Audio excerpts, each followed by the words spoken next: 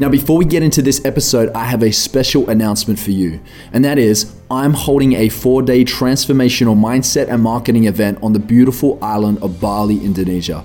Now, this is the second time around that we have run the Master Your Influence event, and the last one sold out as we filled the room. Now, I'll be holding the event on July 23rd to July 26th with 2 incredible leadership experts who have impacted tens of thousands from stages around the world and have created a truly fulfilling lifestyle for themselves and their tribe. Now, I hear all too often that the path of an entrepreneur is a lonely one, and I can tell you it's true. I have experienced this myself. So this is your opportunity to move out of loneliness and into collaboration and high-level creation with a tribe of game changers, entrepreneurs, philanthropists, inspiring creatives, and many more that will impact your life forever. So just imagine, over the course of 4 unforgettable days, you will not only learn powerful new ways to master your influence, you will also get to deepen your relationships face to face in a fun social setting in the evenings and spend time with myself and the other speakers. So this is an invite-only event, and you must apply for it if you are ready for a powerful shift in your life. Now head over to iamjoelbrown.com/event. That is iamjoelbrown.com/event and watch the video before you apply. Now just remember, the person you'll be at the end of this exciting getaway will blow your friends, family, and your followers away when you return home. Applications are limited. Get on it now. Don't miss this. We are maxing out the room very soon, okay? So jump on it today. Now let's get into this interview. Ladies and gentlemen, welcome to the Addicted to Success podcast. I'm your host, Joel Brown, and I'm here today with the beautiful Christine Hassler, who is originally from the US, but is out in Bondi, Sydney, Australia right now. And, you know, Christine and I had the opportunity to meet face-to-face at Preston Smiles and Alexi Panos' wedding. This was probably a couple years ago now. Yeah. And Christine really stood out.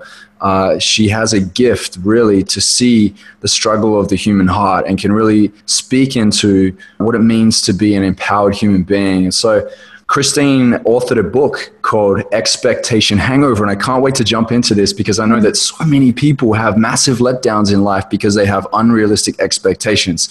So I'm really excited to jump into this. But before we do, I just wanted to plug Christine's podcast. Okay, she has amazing guests on the podcast and a lot of amazing guests to come too. So make sure you subscribe to her podcast. She's the host of Over It and On With It. All right, that's the podcast right there. Jump on it. Now, Christine, thanks a million for joining us on the Addicted to Success podcast. Appreciate you. I'm so happy to be here, and you're in one of my favorite places in the world, Bali, which is like, I think I've been there about 11 times. So massive healing for me has happened there. Wow. Well, you're beating me. I've been here 8. So I do agree. There's something about this place that has this magic pull to it. And one of the things I did notice was that everyone here that I see when I'm out and about, I see they're so happy and they're so excited. And a lot of people are in holiday mode. So it's a great place to have fun, and it's a great place to create. Yeah. So yes, I can agree with you on that. So anyway, Christine, I'm excited to talk about your book. I'm excited to talk about what it really means to be obsessed with human optimization too, because I know that you're not just your everyday speaker coach. You get up on stage and you love to pull people up there and do live coaching on the spot. I mean, this is really what coaching is about. It's creating change. It's about bringing results to others' lives. And so I'd love to jump into that. So Christine, tell me, what's with the expectation hangover? That sounds terrible. An expectation hangover. How does that happen? Well, we all know a hangover is terrible, right? And, you know, most people listening or watching have probably had one. If you haven't, don't go have one. Because the hangovers are just, you know, from alcohol, they're awful. You have a sense of regret. You just want to get out of it. You just want to feel better. And an expectation hangover is when we have hangover-like symptoms, but from our expectations. So our mind is spinning. We, again, have a sense of regret. We lack motivation. We don't want to do anything. And I came up with the term after having a lot of massive expectation hangovers of my own, and noticed there were 3 different kinds of expectation hangovers. One, when things just don't go according to your plan, either because you have unrealistic expectations, like you said, or like you just fail. You did everything right. You had reasonable expectations, but something just didn't turn out like you planned. Or things do turn out like you planned, but you don't feel the way you thought you would. You finally get into that great relationship or get that great job, but you don't feel the relief or the confidence that you thought that external thing would give you. And then the third type of expectation hangover is when something completely unexpected happens that is not pleasant. It's not a pleasant surprise. So the universe throws you a curveball. You get dumped, you get sick, you get fired, you get hurt, something like that. And what I found in my own life in navigating expectation hangovers is that I would just try to push through them. I would just use typical numbing devices and coping strategies like overworking or being strong or doing the spiritual bypass thing of like, it happens for a reason and I don't need to feel this and I'll just meditate and chant my way out of this. And that's a big one. It's a big one. It's a big one, especially kind of in our world. And I learned that by skipping over them or trying to push through them, two things happened. One, I would just experience the same kind of expectation hangover over and over again with a different cast of characters. You know, I'd get dumped again, but it would just be from a different person. You know, I'd fail in something in my career, but it would just be a different form. So they'd be repetitive. And then the other thing is I wasn't really leveraging them. I wasn't really learning. So my first like massive expectation hangover when everything came crashing down is when I was 25 and I left my career. I got broken up with by my fiance. I was disowned by my family. I was in debt and I was really, really sick. And that was my biggest expectation hangover all at once. And a light bulb finally went off that the common denominator and everything was me. And I could either be a victim and continue to ask, why is this happening? Or I could ask, what am I learning for this? Even though this is awful, maybe it's happening for me. And maybe on some level, I'm creating all this so that I can learn something. And that's why I really wanted to write a book on basically disappointment, because there are so many books on success and happiness and all these things. And I was like, well, I guess I'm going to be the person to write the book on disappointment because it truly is a massive doorway to healing, to deep healing, because every expectation hangover, Joel, it pushes on an old button. You know, like if you get dumped at 25, it pushes on the button for when you didn't get picked for the school team when you were 8, or some girl or boy didn't ask you to the school dance when you were 12, you know, or one of your parents left or something like that. So there are these old buttons that these expectation hangovers push on. And by going in and leveraging them and really learning from them and asking what they remind us of, we don't only just heal from that current thing, but we go back and heal the original event. And when we do that, then the trajectory of our life starts to change. Oh, we're getting into some deep stuff here. I love it. Yeah, that was a lot in one statement. I was like, I'll just pause for a moment. No, I love it. So, we hear this saying so often, what you resist persists. And it sounds like that's what it is too. Like you're not identifying it, not accepting it. And then how can you let it go if you haven't even identified or accepted it, right? Exactly. And well, I'll kind of give an example from my own life because it always helps when we use examples.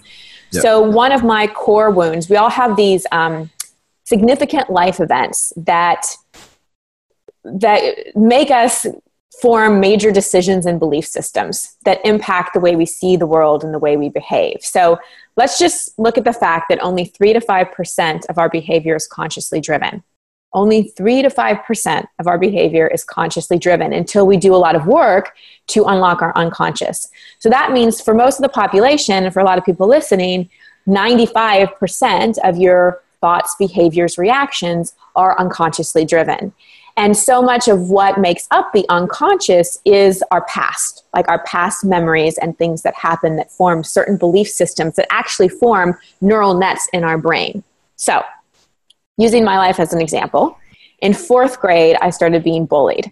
And there was an I Hate Christine club, and I was very much left out. And at the same time, I was diagnosed with depression and was told I was a depressed person and was put on Prozac. So that was a very significant time in my life where I made some major decisions about me and the way life worked. Well, I decided something's wrong with me. People don't like me. I'm broken. I'm depressed. Like those were the belief systems that were made. And because I didn't have the tools at the time to learn anything differently, those beliefs created those neural nets in my brain about myself and about the way life worked. So because that was so painful, I spent a lot of my time trying to compensate for that, trying to compensate for where I felt less than or not enough or broken in some way. And my particular brand of compensating for that was to become a massive overachiever. Now, I was doing that to try to protect myself from more rejection. But like you said, what we resist persists. So even though I was this high achiever and trying to compensate, I wasn't able to avoid future rejection because on the unconscious level, I was always fearing it was going to happen. So I was actually creating it. Did that make sense, what I've said so far? It makes I mean, to me, it makes sense. I'm not sure, like the listeners, I'm sure some way they will be able to find a correlation within their own life. I was bullied throughout high school too. And I met the fork in the road, and it's either become the victim or the victor. But the victor, I was coming from a place of desperation rather than inspiration to achieve success. And so when I would fail or make mistakes or whatever it may be, it would hurt me so much. Yes. Because it meant that like I was losing that protection. But I'm obviously now in a place of inspiration when I create, which is like totally not attached, having fun with it, right? It's a different space. It's a different come from, because it sounds like we're similar. And I think probably a lot of your listeners are like this too, is that for a while, what drives you is your wounds, is your insecurities. Your father never told you he was proud of you. So you spend your life trying to like prove something. You felt left out. You felt less than. You were able to avoid people getting upset in your house by being a people pleaser. So now your life is about making other people happy and you're last. So a lot of our motivating factors are driven by our old wounds, our old hurts. And it isn't until we start to heal those, well, first learn what they are and learn what's really driving us versus inspiring us and heal them, that we can have a different come from. Because if I'm driven by massive, insecurity, I'm hoping that my success is going to fill a huge void inside of me, then I have a high level of attachment to results because my sense of worthiness is dependent on that external result. Now that I've done the work that I've done on myself to know that my worthiness is inherent and it isn't dependent on any external thing, and it all comes from inside, and I've healed and nurtured that little fourth grader inside of me, I no longer have a huge attachment to my success because I don't have so much at stake. So the more we have at stake in terms of our sense of identity, our sense of safety, security, love, validation, the more driven we are, but the more attached we are, such that if it doesn't turn out, if we have an expectation hangover, oh my gosh, it's a hard fall because so much was riding on it. Versus if you're living inspired and something doesn't happen, you just adjust because you have that low attachment and you're just on to the next inspiration. So I think that, for people listening, like really, really think about and reflect on, where are you coming from? Where is your drive or your motivation coming from? And if it's coming from trying to prove something or some kind of insecurity or trying to feel safe or whatever, first of all, you're human. Like so many people can relate to that. And second, just know that and maybe be curious about when you made that decision. Like we weren't born driven, we weren't born hoping to compensate for something. We were born knowing we were whole and complete and enough and nothing was wrong with us. And then things happen in our life. We give those things meaning, and that creates an operating system inside of us that doesn't always give us the fullest expression of who we truly are. Yeah. Yes. Oh, I love it. So when we are brought into this world, we're in balance. But obviously along the way, we start giving meaning to certain things. They either serve us or they burn us. Yep. Yeah. I mean, we totally come in knowing we're one, knowing we're love, knowing we're lovable. And then, and I see people minimize their life experience a lot. They hear about people who've been abused or neglected or abandoned, and the only thing that happened to them is they were teased or they had a parent that was hard on them. And they often minimize oh, my life wasn't that hard. But when we're looking at our own life curriculum, we can't compare it to other people and go, oh, well, mine wasn't that hard, therefore I must not have anything to heal or shift. We all have significant events that move us out of the awareness that we're perfect exactly the way we are and we're whole and complete, and move us into some kind of story of I'm not enough, something's wrong with me, I'm broken in some way. And so much of, I think, evolution is is kind of getting back to how we started, remembering the truth that we knew when we were born.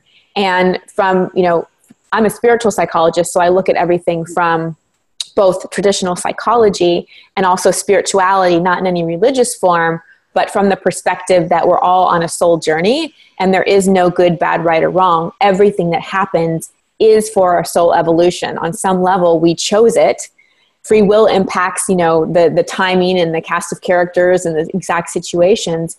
But everything, I believe, everything that we are going through and have been through have been part of our soul's learning and our soul's curriculum. And then our free will comes in, and that determines, when we start to become students of our lives or victors of our life versus victims. Because my definition of a victor is someone who becomes a student of their life, not a victim of it, and really just leverages everything and learns and grows. And then from that, you teach. You're the student and the teacher at the same time as you move through life.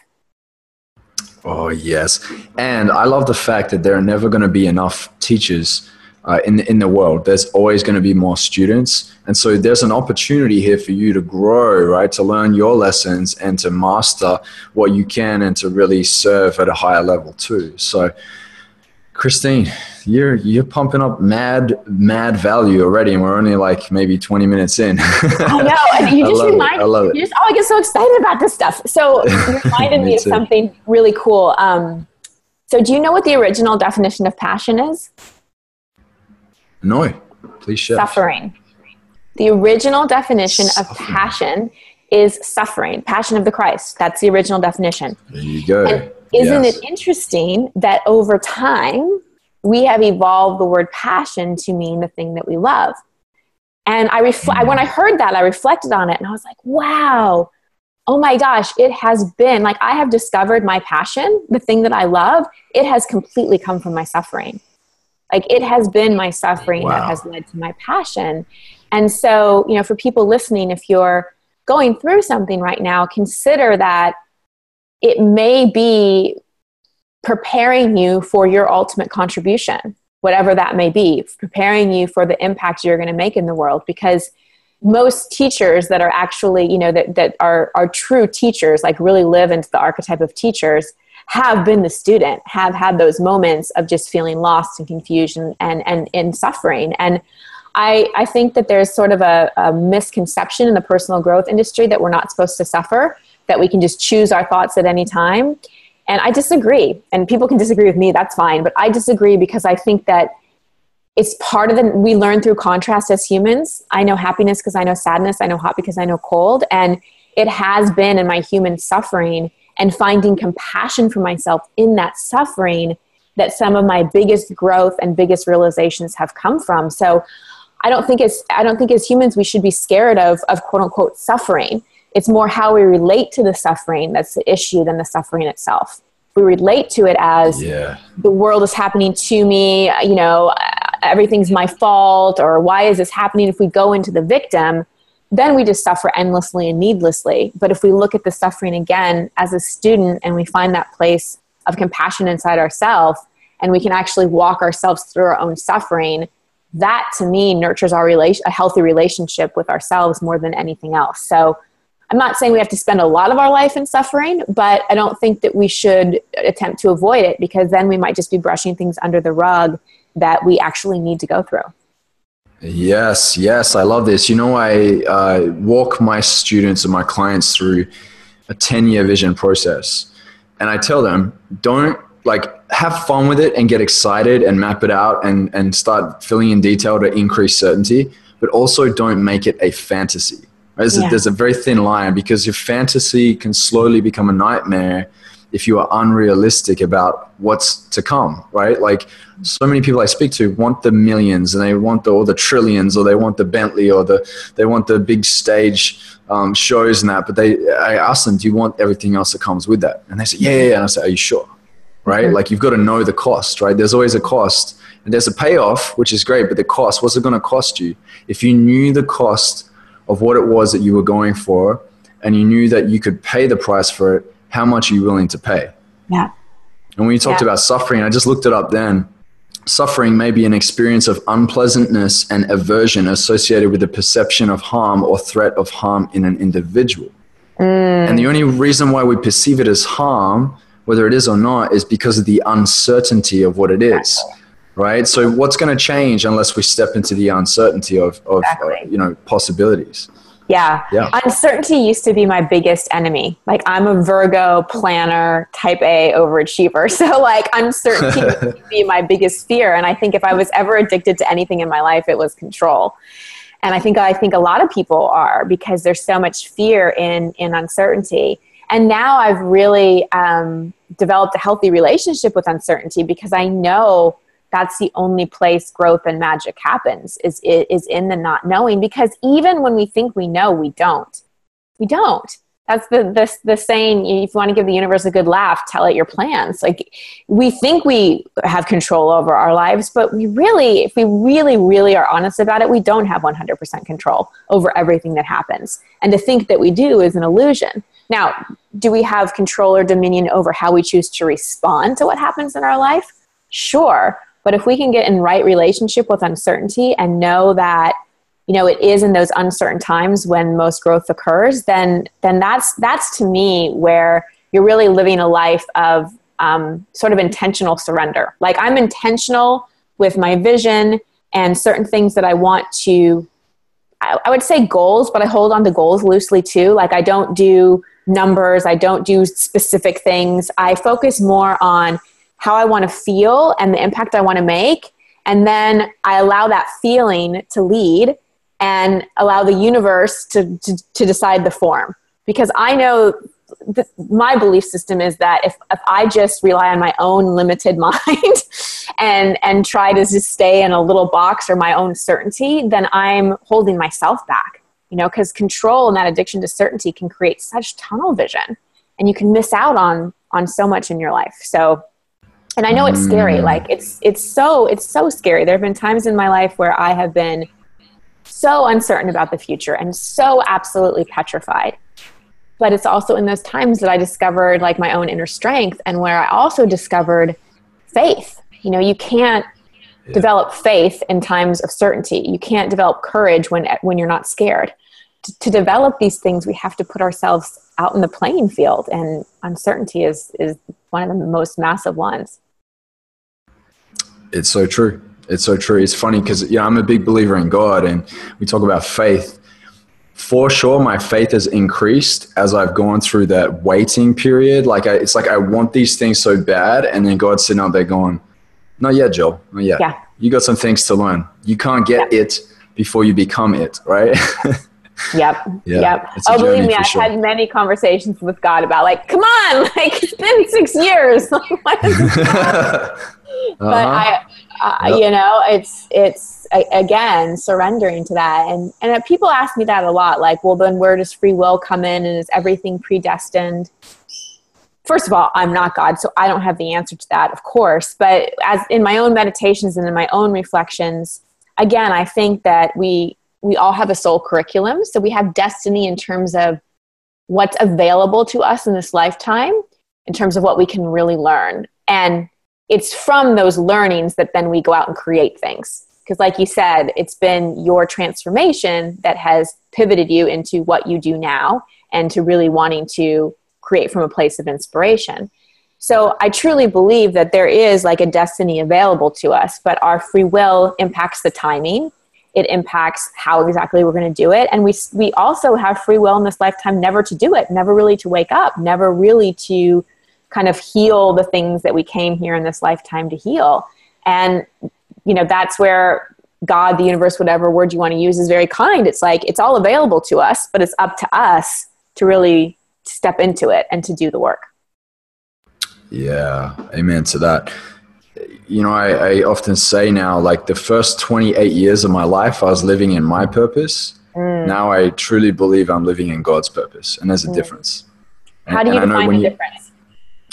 Well, the difference is I step outside of myself. It's more of service, and I listen very closely, right? Because there's a part of you that's like, do this, do this, do this, because it's like for like selfish reasons. And I know at the bottom line of it all, even when we do something good, we're still getting something out of it, right?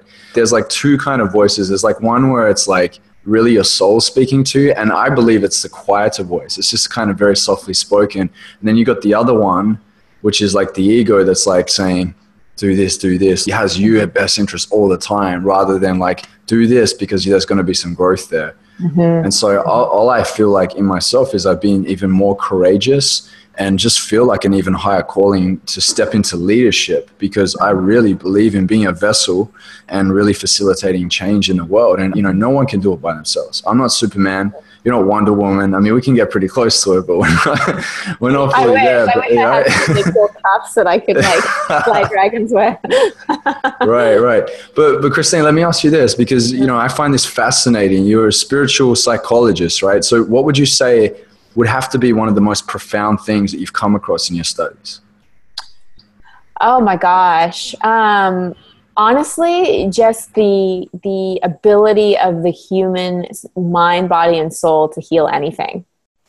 Truly. So I went to school at a place called the University of Santa Monica, which was the only place that offered a master's degrees in spiritual psychology. And then I got another one in consciousness, health, and healing, and which was like the mind, body, spirit connection. And I was on faculty there for about 4 years as well. So I saw a lot. I experienced a lot, and I saw a lot. And it was the kind of training that was highly experiential. We didn't like read books and then take tests. We would learn something and then actually go experience it. And I, you know, through that, well, so for just a personal example, I shared earlier, I was put on antidepressants when I was 11 and was told, you can never go off of these. You know, if you were a diabetic, you would take insulin. And I was about 28 when I started going to school there. And that was also working with a spiritual teacher and a coach at the time. And I just intuitively knew, like, if I wanted to answer the calling I was feeling inside, not just to do the work that I do now, but to grow in my own consciousness, that I needed to be off of them. And I had tried many times in my 20s to get off. But when you get put on them when you're 11, it's really, really hard, because my whole brain chemistry was messed up, and then that messed up my hormones and thyroid. So it was like a whole, there was a lot going on in there. And wow. I really, you know, it was between my connection to God, the tools that I learned in both my life coaching training and spiritual psychology, learning about diet, nutrition, all of that. It was a very holistic approach, and I was able to do it and have been off of them for years and have never looked back. And it shifted my life in so many ways. And the fact that I never deal with depression in my life, like, yeah, I have my days and I get sad, but I have tools to process through it. The depression like never came back, and I've never been tempted to go back on. I never thought I could get there. And that's just my story. I've seen so many people heal, you know, massive things, everything from cancer to, you know, being sexually abused your whole life. You know, people, every human being, anyone listening right now, you have all the inner resources you need inside to heal. Now, like you said, I didn't do it alone. I had teachers, but I also inside myself kind of put out to the universe, like, I'm ready for my teachers. I'm ready for my guides. So if you kind of relate to what Joel and I are talking about and you feel a little stuck, like, put out there, I'm ready for my teachers to appear, like, show me the way. Because when we put that intention out there, it's amazing what shows up. And like, I think back to all the people and teachers that I've had in my life, and I'm just profoundly grateful. And they all came in at the perfect time. They all came in when I was ready for them, because I don't want to give the impression that transformation is an overnight process. Like, this has been years of pulling back layers and things like that. And even as the expert on expectation hangovers, I still have them, but my time between disappointment is a lot longer. And the time I spend suffering in an expectation hangover is a lot shorter, because I've pulled back more layers, I've healed more things, and I have more tools. So that was a long-winded answer to your question, but basically the answer is just that humans, they can do anything, truly. Yes, I absolutely believe that. I heard a example when I was on a plane a couple of days back, coming back from Malaysia. And I love the example. It was so amazing. It was by a guy by the name of Dr. Miles Monroe. He's passed away. He was an incredible leader in this world, a great speaker. He was talking about how we often don't truly understand our potential.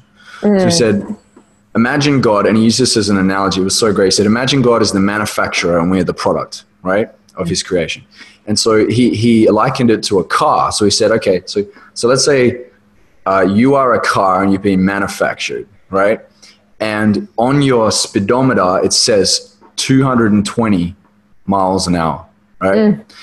And he said most people are going through life at 50 miles per hour, right? Yeah. Not truly knowing that they could be going 220, and they feel like they're doing everything, and they've got things holding them back and slowing them down and governing them. Let's say limiting beliefs is governing their speed.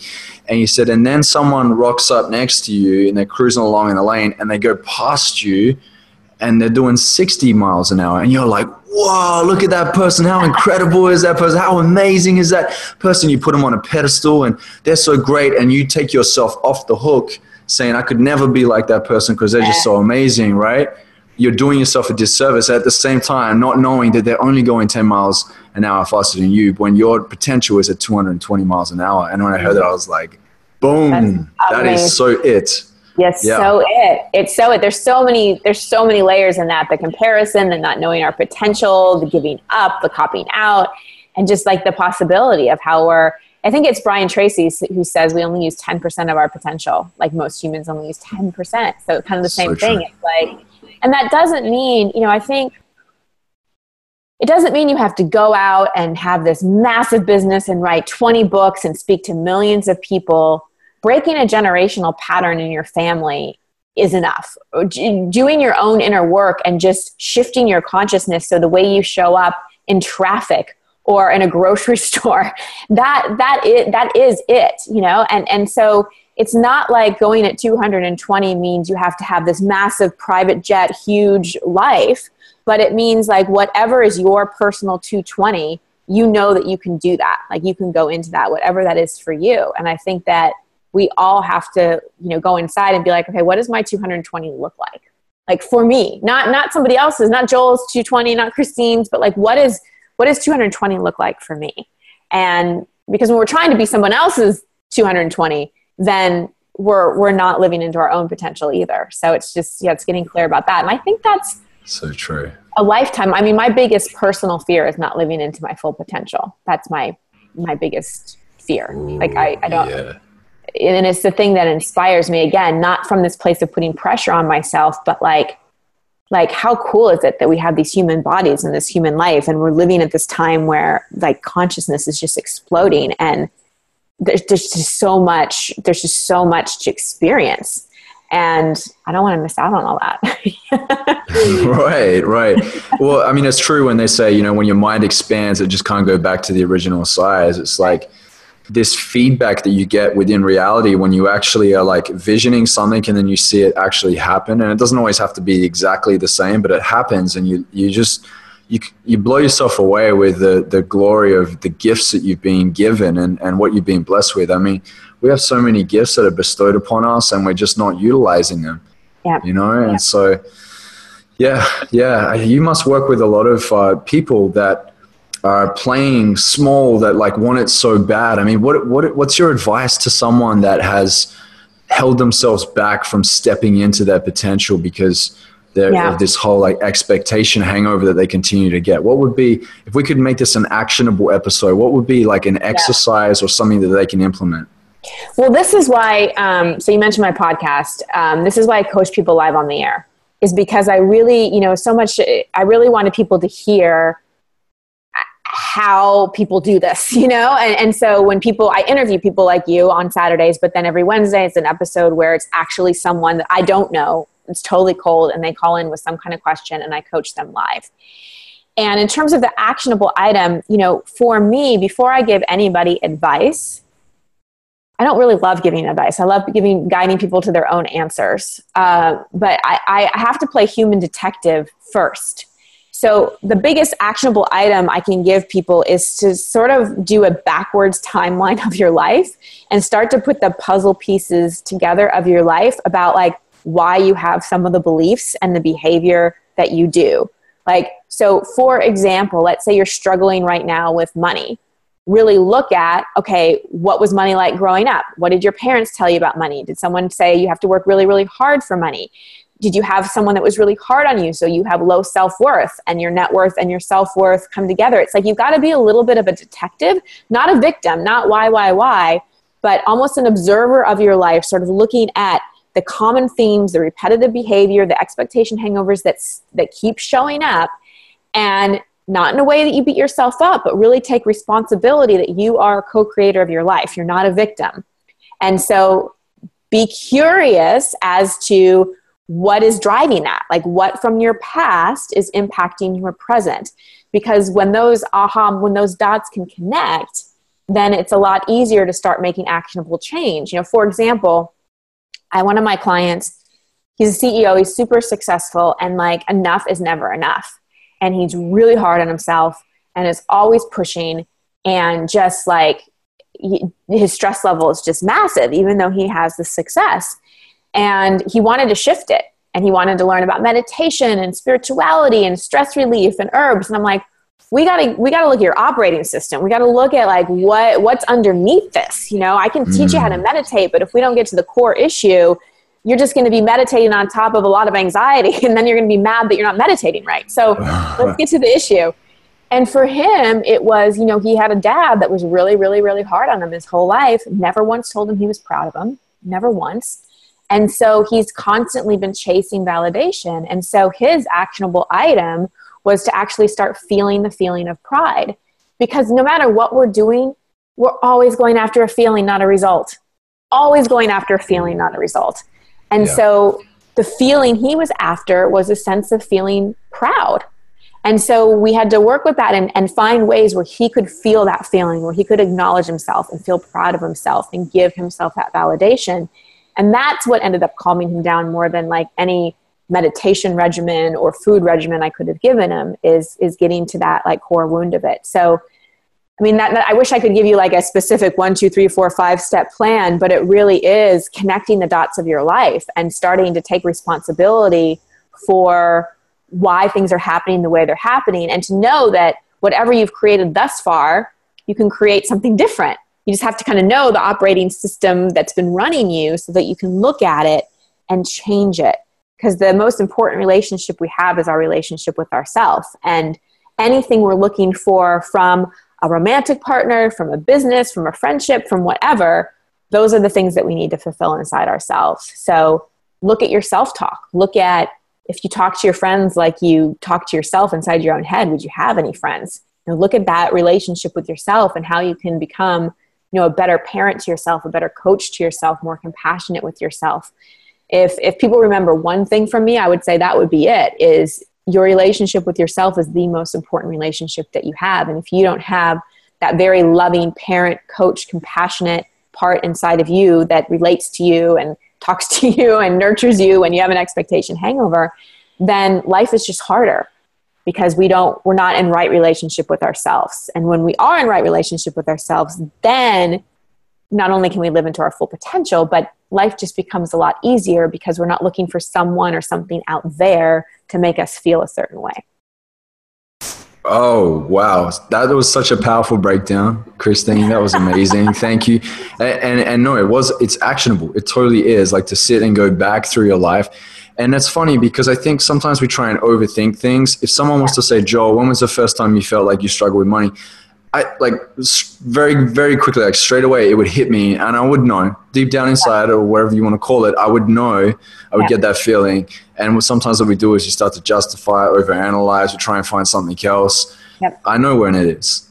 Absolutely. Yep. And so I think maybe just like not to think too much into it, but just to start writing out some things, right? Yeah. It's one of the things that I learned in spiritual psychology is the definition of healing is the application of love to the places inside that hurt.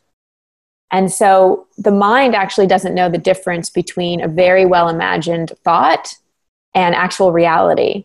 So one of the main ways I work with people in terms of an actionable item is if, let's say I was working with you when you were bullied, I would take you back through a visualization to, how old were you? Like 12, 14, 13, something like that? I was 16 years old. 16.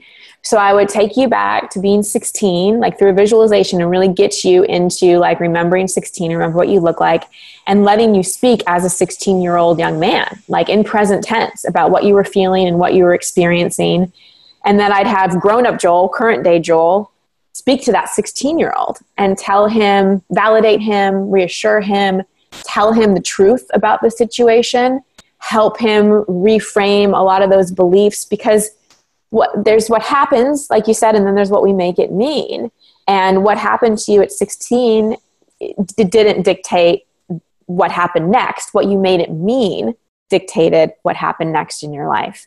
And so healing that is going back and helping that 16-year-old form different beliefs and be reassured in different ways. And that's why, you know, I guess you could call it inner child work, or that kind of work is so powerful because, again, the mind doesn't know the difference between a very well imagined thought and actual reality. So we got to go back and heal those parts. Otherwise, they just keep reacting and we just keep attracting the same experiences. But when we can heal them, we can actually complete something, and then we can grow and we can move on, and we don't have to relive it over and over again. That's so true. I had Dr. Joe Dispenza on the podcast, and right, he's deep into neuroscience, and he's an incredible individual. And I remember we were talking about flying on the plane, and I actually did NLP training with Richard Bandler about 8 years ago. Similar kind of thing where it was, the imagination is so powerful. You can trick your body into thinking that it's real. And I remember I had this like experience flying from LA to Japan, and like the plane like dropped like that in the sky. And I remember at that moment I was like, I'm going to die. Right. So I had this whole thing around like turbulence and flights, but my career required for me to travel often in a plane. And so I had to get through that. I was like, I got to work through this. I can't, every time before I get on the flight, I can't be sweaty palms and all that. So I was already imagining that scenario before, like 2 days before I get on the flight. And so while I'm lining up, my passport would have like sweat on it. I'd be just like freaking out, and my heart's pounding like I was getting palpitations. And I was imagining it. My mind was going wild. So he was teaching me that like basically that's the power of the brain. So I was like, okay, cool. If that's the power of the brain, then I could twist it into something else. Mm-hmm. And then Richard Bandler taught me that there's a way that you can kind of reframe in your mind or change it in your mind to view it in a different way, where when you're on the plane, imagine that you're actually sitting, close your eyes and imagine that you're sitting on a speedboat and it's just bumping like that on the water. Because I've been on a speedboat, I'm sure you have too, where it's just, it bumps. You don't feel like it's going to sink. So right. I was going through that process, and I'm at a point now where I'm on the plane. We get turbulence sometimes, and I'm just chill. I'm just sitting there like listening to my music. I'm in the Caribbean. Exactly. Put some tropical music on and just pretend I'm in the Caribbean. I love it. Like I love Bob Marley. So I agree with you. Yeah. You're so right. There's so many. The mind is powerful. Like I know a lot of people deal with anxiety, for example. Well, anxiety is just thinking about something that hasn't yet happened. It's just future-based thinking. But we often have like anticipatory anxiety if you're, going for an interview or you're going to give a speech or something like that. And a good way to work with that is, and this is an NLP trick, you probably know it. I shouldn't call it a trick. It's a process. Is to, imagine yourself, let's say it's a speech. Imagine yourself giving the speech, but then project yourself 15 minutes past giving the speech, because it's about 15 minutes after we do something that releases a lot of adrenaline and cortisol that our parasympathetic nervous system starts to calm down and we come back into balance. Yeah. So you imagine you finish the speech and you project yourself 15 minutes past the successful completion of that event, and just visualize yourself there, see it, feel it, and it will completely calm. If you really commit to it and do it and see it, it will calm the anxiety. It will calm the nervous system.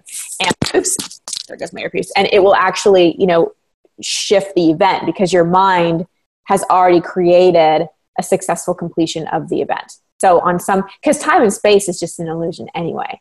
And when we can get that and play with it and realize that by projecting into the future and imagining a positive feeling, not just seeing a positive result, back to what I was saying, we're always chasing a feeling, but like really feeling that feeling.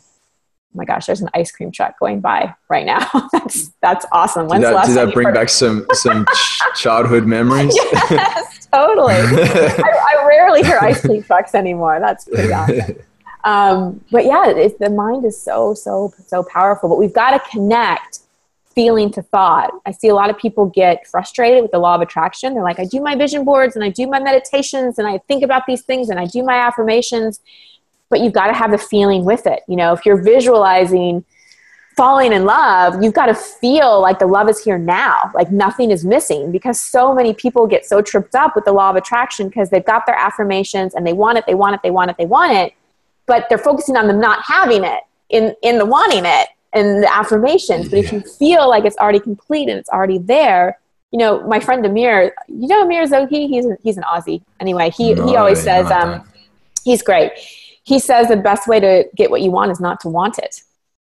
And that's so true. It's like when we release the attachment because we know it's already here, and whatever we desire to feel, we're capable of feeling in the moment, then everything that comes in physical form is just bonus, you know, because we're not coming from that place that anything's missing.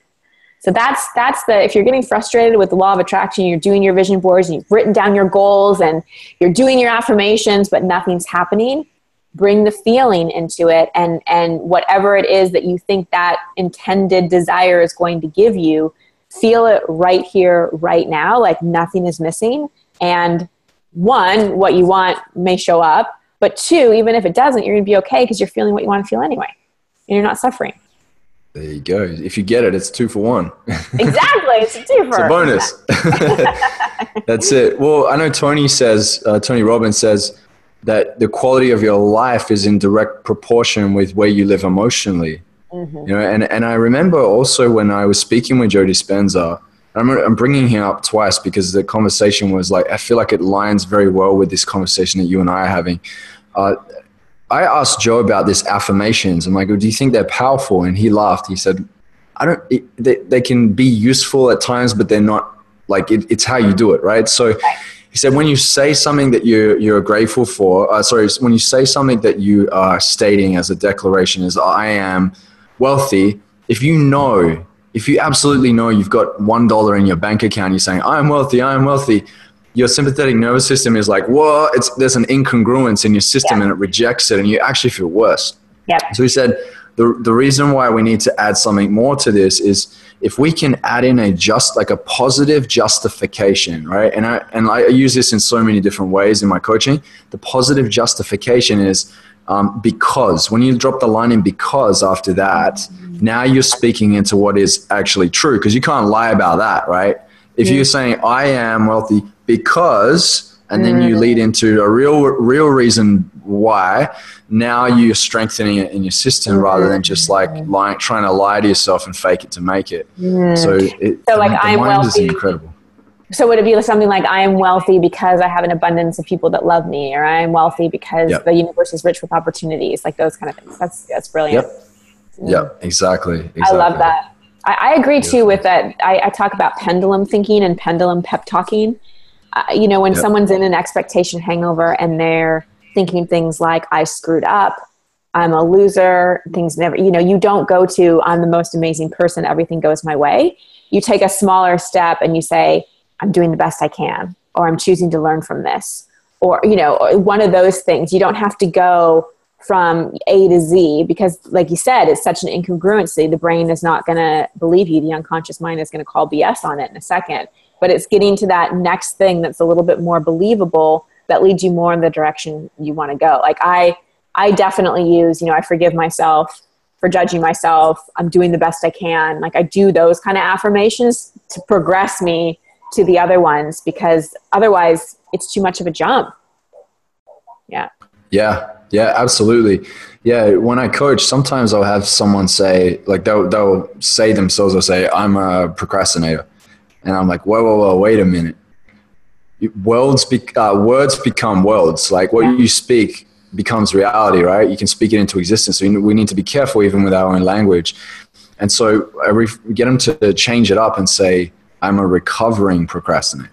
I love that. When you say that, it's you're in the process right now of changing and transforming, and it's not who you are. You did that thing, but it's not who you currently are. So it no longer has power over you. It doesn't fuse with you, right? Yeah. So we defuse from it and say that we're in the process of moving out of it. Yeah.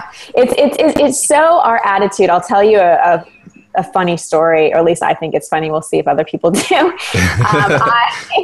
it was a few weeks ago, and I was kind of recovering from a breakup here, and I needed to get out of the house because I needed to break a pattern of like sad and isolating and and I visualized my night and how I wanted to feel before I went out. Like I visualized connecting with people, having fun, smiling, conversing. Like I just kept feeling that feeling. And that's much different than giving myself a pep talk, right? That's much different than I can do this and I need to get back in action and No. I visualized how I wanted to feel and saw it and felt it.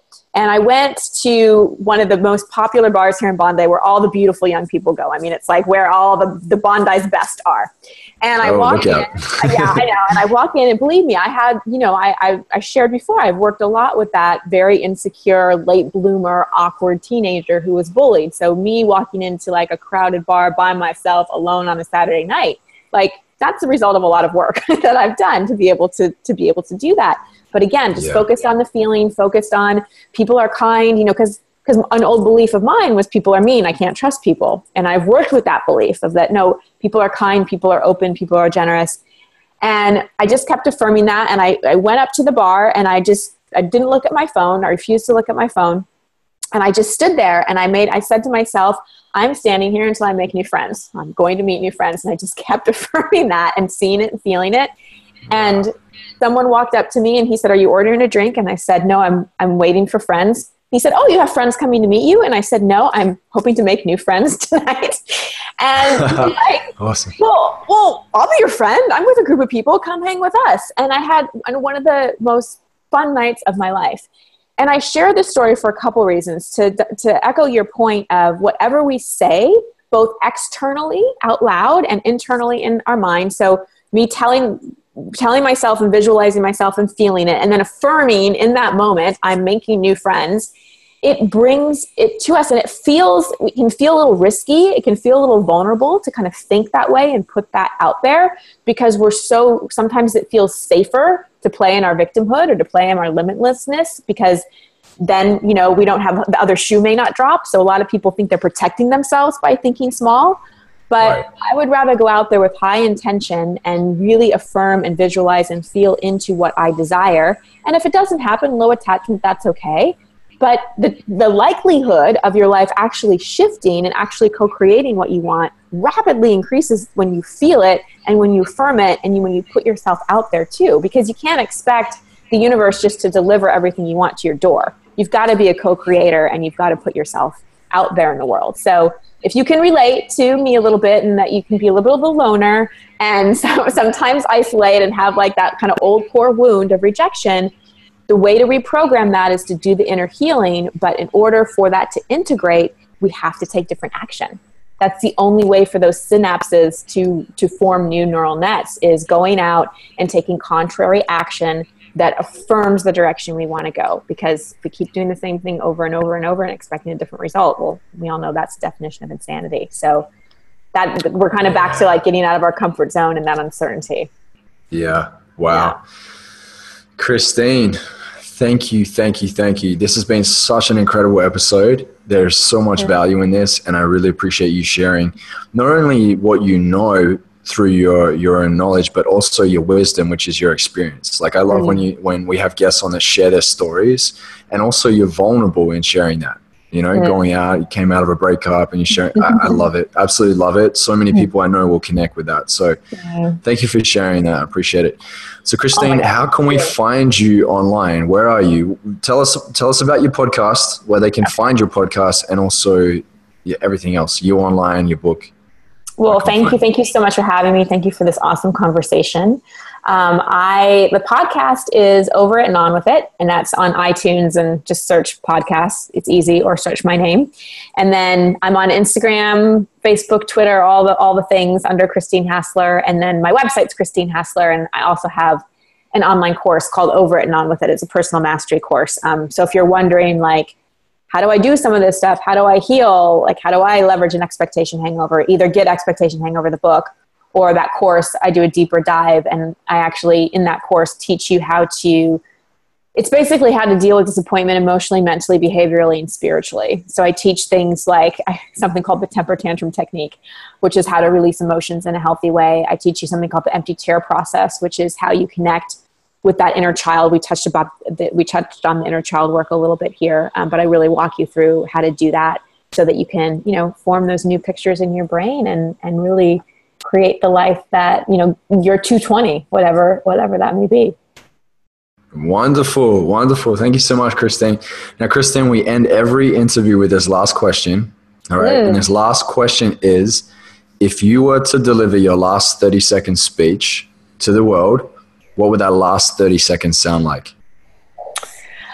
Oh, gosh, that you truly are doing the best you can. You always have. And you are absolutely perfect and whole and complete and worthy and deserving and enough exactly 1000% the way you are.